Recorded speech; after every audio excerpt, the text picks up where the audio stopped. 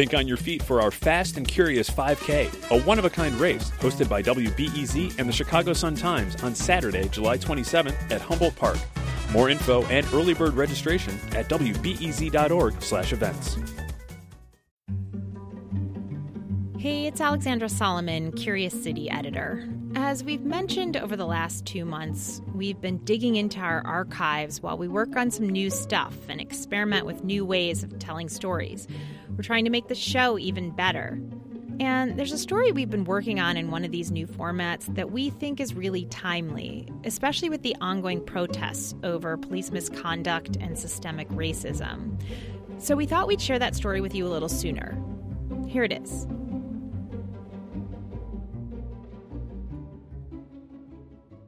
Hey, I'm Jesse Dukes, and I'm here with Patrick Smith, a criminal justice reporter at WBEZ. Hey, Patrick. Hey, Jesse. And today we are going to talk about police accountability, which is a subject you have reported on quite a bit over the years. And you wanted to start the episode with something that happened earlier this summer. Yeah, I wanted to talk about something that happened in late May. This was the first big weekend of protests and looting after the killing of George Floyd in Minneapolis. And this particular incident happened at the Brickyard Mall on the northwest side.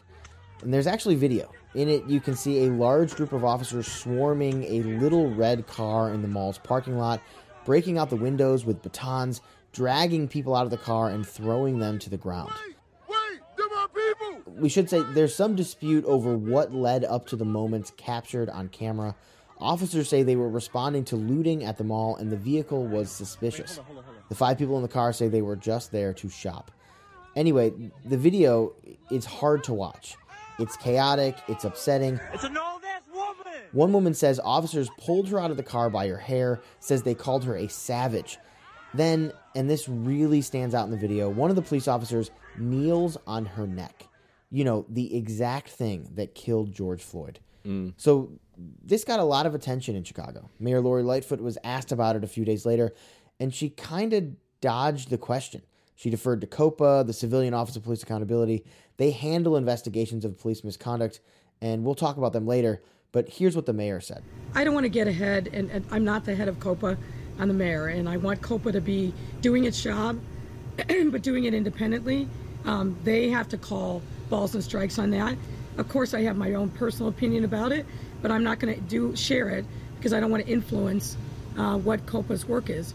And that's especially interesting because that's not always the way Lightfoot's been sounding when it comes to police misconduct. This is her in a different press conference, also in early June. We will not tolerate excessive force. We will not tolerate... She says an officer who flipped off protesters lost his right to be a Chicago cop. ...that demean the badge. She condemns officers who cover their badges, which activists say is a way that officers are trying to avoid responsibility if they do anything wrong at the protest. We will not tolerate that. She just has some very harsh words for police officers who break departmental Of the rules. Chicago Police Department. If you are one of those officers, we will find you, we will identify you, and we will strip you of your police powers. Period. We are not going to tolerate this in our city.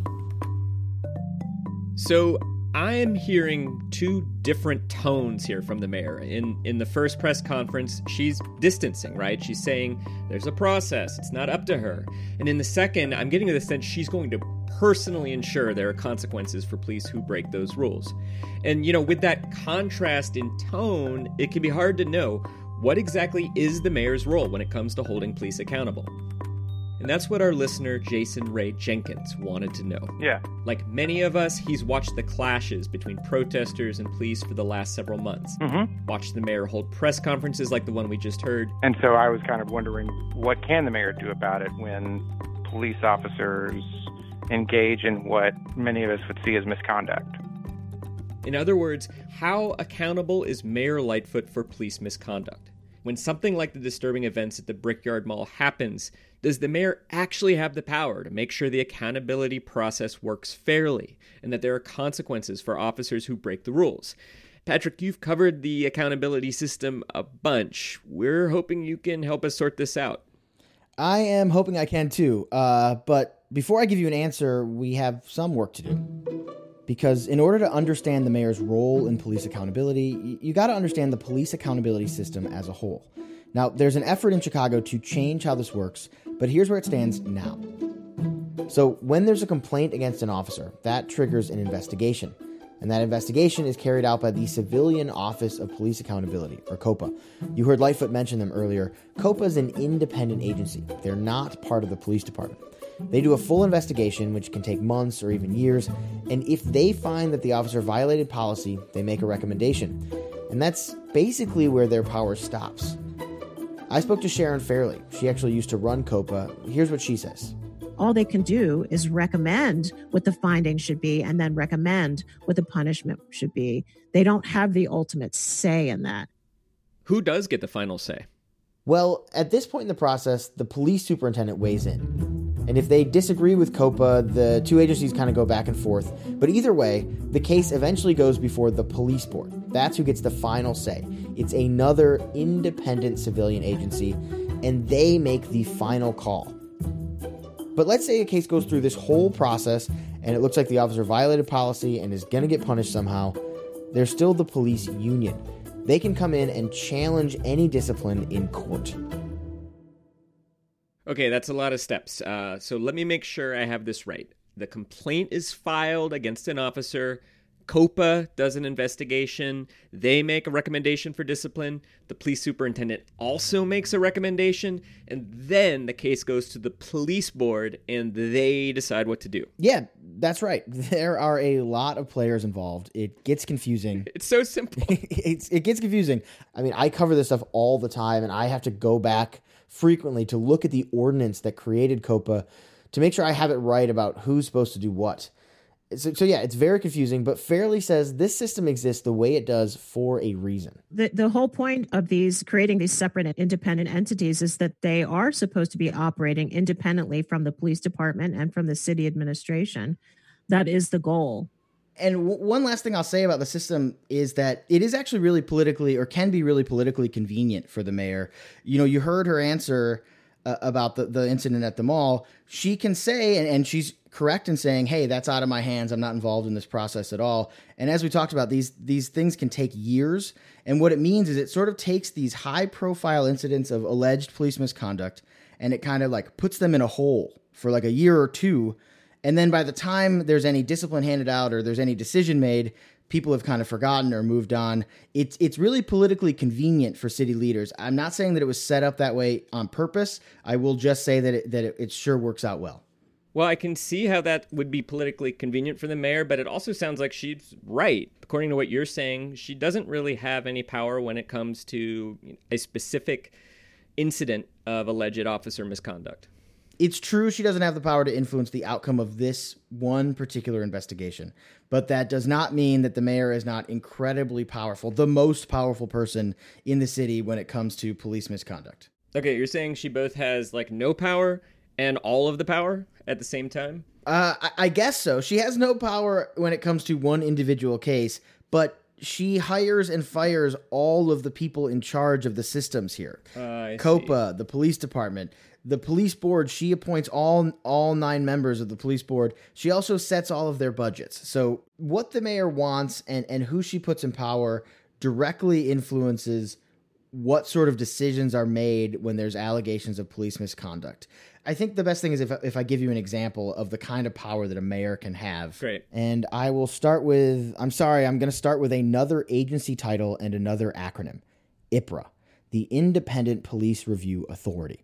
It was basically the same as COPA. It came before COPA. It doesn't exist anymore. Yeah, I remember IPRA. You remember IPRA. So the people there investigated allegations of police misconduct. Right. And they also investigated police shootings.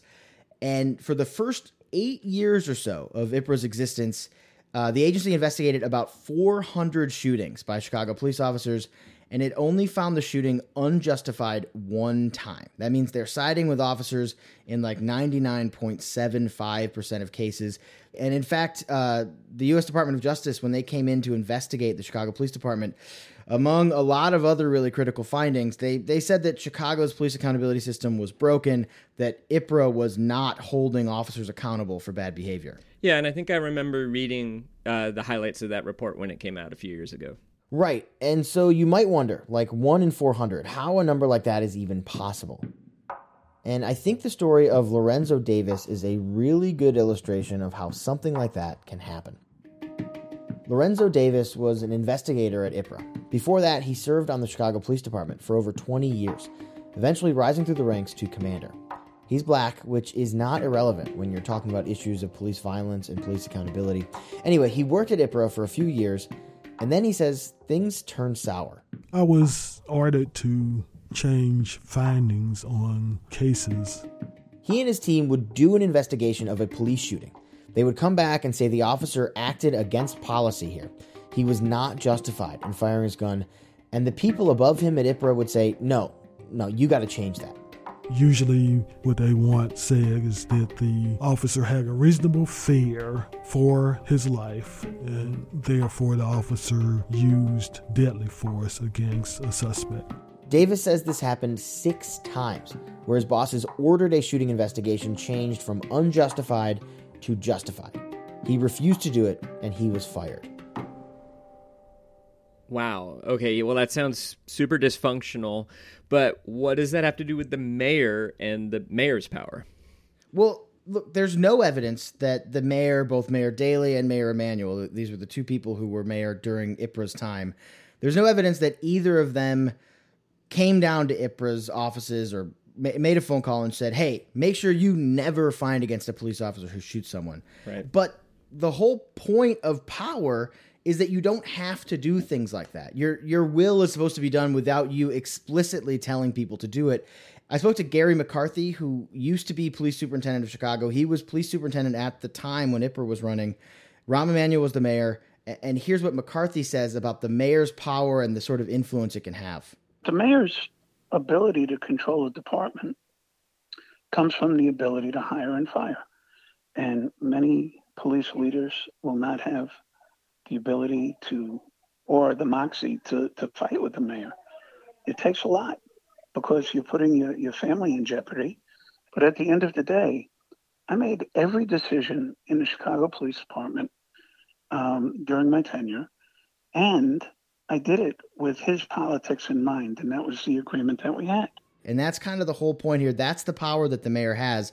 Like I was saying, 99.75% of all cases being decided in one direction, decisions changed by the bosses, those things don't happen by accident. It's not a coincidence. It was clearly done with the understanding that it was the desired outcome. In some way, at least, it was what the mayor wanted, or at least what the people who worked at IPRA thought the mayor would want from them. Wow. I find one thing I find a little bit confusing about that is why wouldn't the mayor want there to be accountability for police misconduct when police abuse their power? You would think that would be good politics, right? That's a really good point. I mean, to me, and I don't want to try to guess at what the motivations would be for each individual mayor, but I think almost every politician is trying to avoid scandal, right? And so a city agency coming out and saying, hey, this officer shot somebody or this officer killed somebody for no good reason, this officer who works under this mayor, that's a scandal. If you're the mayor, it's much better for you politically if the agency finds that there's nothing to see here, that the officer did nothing wrong. And that works until you get a case like Laquan McDonald. The video is said to be very disturbing. Police dashcam video showing 17-year-old Laquan McDonald being fatally shot 16 times by a white officer. In late 2015, a judge orders the city to release the video of the police killing of Laquan McDonald. What you are about to see is disturbing video of this police officer shooting and killing this 17. And Chicago erupts in protest. 16 shots! 16 shots! 16 shots! Suddenly, there's a lot more attention on the fact that this agency just sides with cops no matter what. Mayor Emanuel fires the leader of IPRA. And then he even goes a step further and disbands the agency altogether, replacing it with COPA. And now this new agency, I don't think it's perfect. There's a lot of people who still have complaints about it, but it is much more likely now to find against an officer in a shooting than IPRA ever was. And so there's this huge sea change, and that all boils down to politics and how it affects the mayor. I think the other thing to think about is who we're listening to and how much people are paying attention now. I think there were a lot of people before the release of the Laquan McDonald video who were concerned about police accountability and concerned about police shootings, but they didn't always get a platform to speak. Their voices weren't always considered either by us in the media or by the city government. And so there is just now a lot more public scrutiny on police actions. And so it's more likely that a shooting is going to get attention, which means it's more important that you do actually a thorough investigation. Whereas before, there might have been the opportunity to kind of sweep things under the rug or hope people will forget about them. So when you first laid out the purpose of these accountability systems, part of it was to keep politics out of the discipline systems, out of the accountability systems. And that actually seemed like a reasonable, positive goal. But based on what you just told me about IPRA and about the politics around police misconduct changing, actually seems like that's an example of a good influence of politics, right? Yeah, I would say so. And I think it gets to the fact that there are really kind of two competing aims for the system that are really at odds with each other. I mean, the first aim, it makes sense as an employee. If you're a police officer, you are an employee of the city of Chicago, it makes sense that you want and need a consistent discipline system. You want to know what the rules are, and what the punishments are if you break them. And you want that to be sheltered from public opinion and public pressure. But it also makes sense as a citizen, as a resident of Chicago, to want a responsive system, to want the system to change based on what the people of the city of Chicago expect from their leaders. I talked with Karen Sheely. She's an attorney with the ACLU of Illinois, and she says politics is not necessarily a bad thing here. We're a city that has expressed a value in having some real changes in the police department, so I don't think that means that politics are entirely out of it. And you don't think they should be? No, because we want to hold people accountable politically through the consent decree, through people marching in the streets. It's going to take more than just one venue to get the kind of reform that we need in Chicago and the change that we need in Chicago, going beyond just reform. So, Jesse, this all started with a question from a listener, Jason Ray Jenkins. Mm-hmm. And I paid him a visit the other day and told him everything I just told you.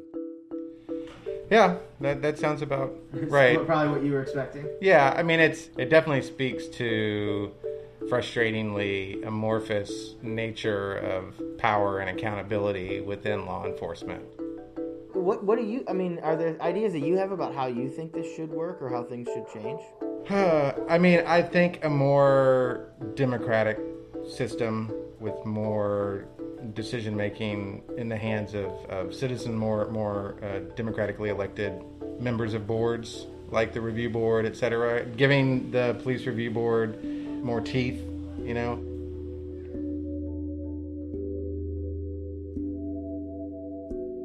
And Jason's not the only one interested in changing the accountability system. There's a whole push here in Chicago for an elected board to be in charge of police discipline and police policy. The effort that's got the most support from activists and reformers is called the Civilian Police Accountability Council, another acronym. It's referred to as CPAC. The supporters of it say it's important to get the power out of the hands of the mayor and give it directly to the people. Mayor Lightfoot is opposed to CPAC, and because of that, it hasn't gone anywhere so far, but there are still people out in the streets demanding more direct control over the police department.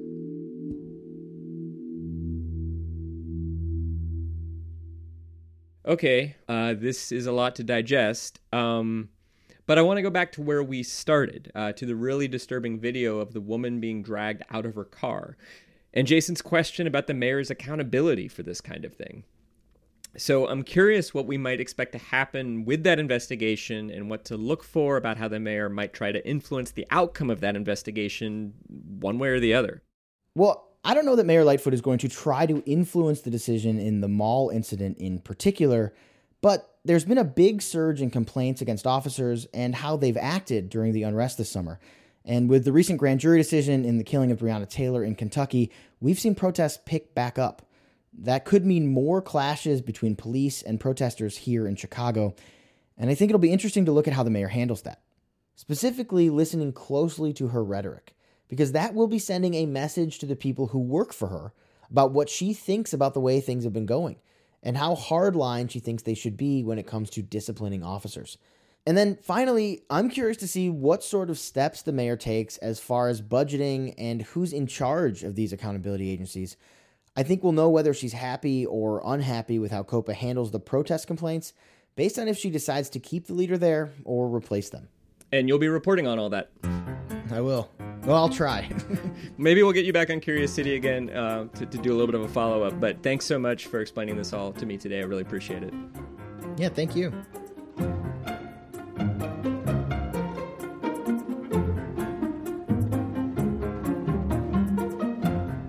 This episode was reported by Patrick Smith and produced by Stephen Jackson. Thanks to Chip Mitchell for the audio of Lorenzo Davis.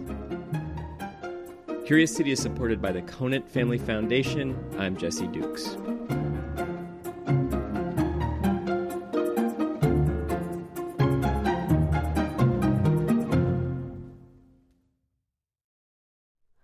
Hi, it's Terry Gross, the host of Fresh Air.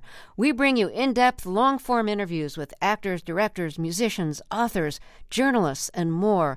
Listen to our Peabody Award-winning Fresh Air podcast from WHYY and NPR. Thanks for listening to the news live on WBEZ and NPR. The WBEZ stream sounds great in the kitchen on your smart speaker and anywhere on the WBEZ app. Listen every day.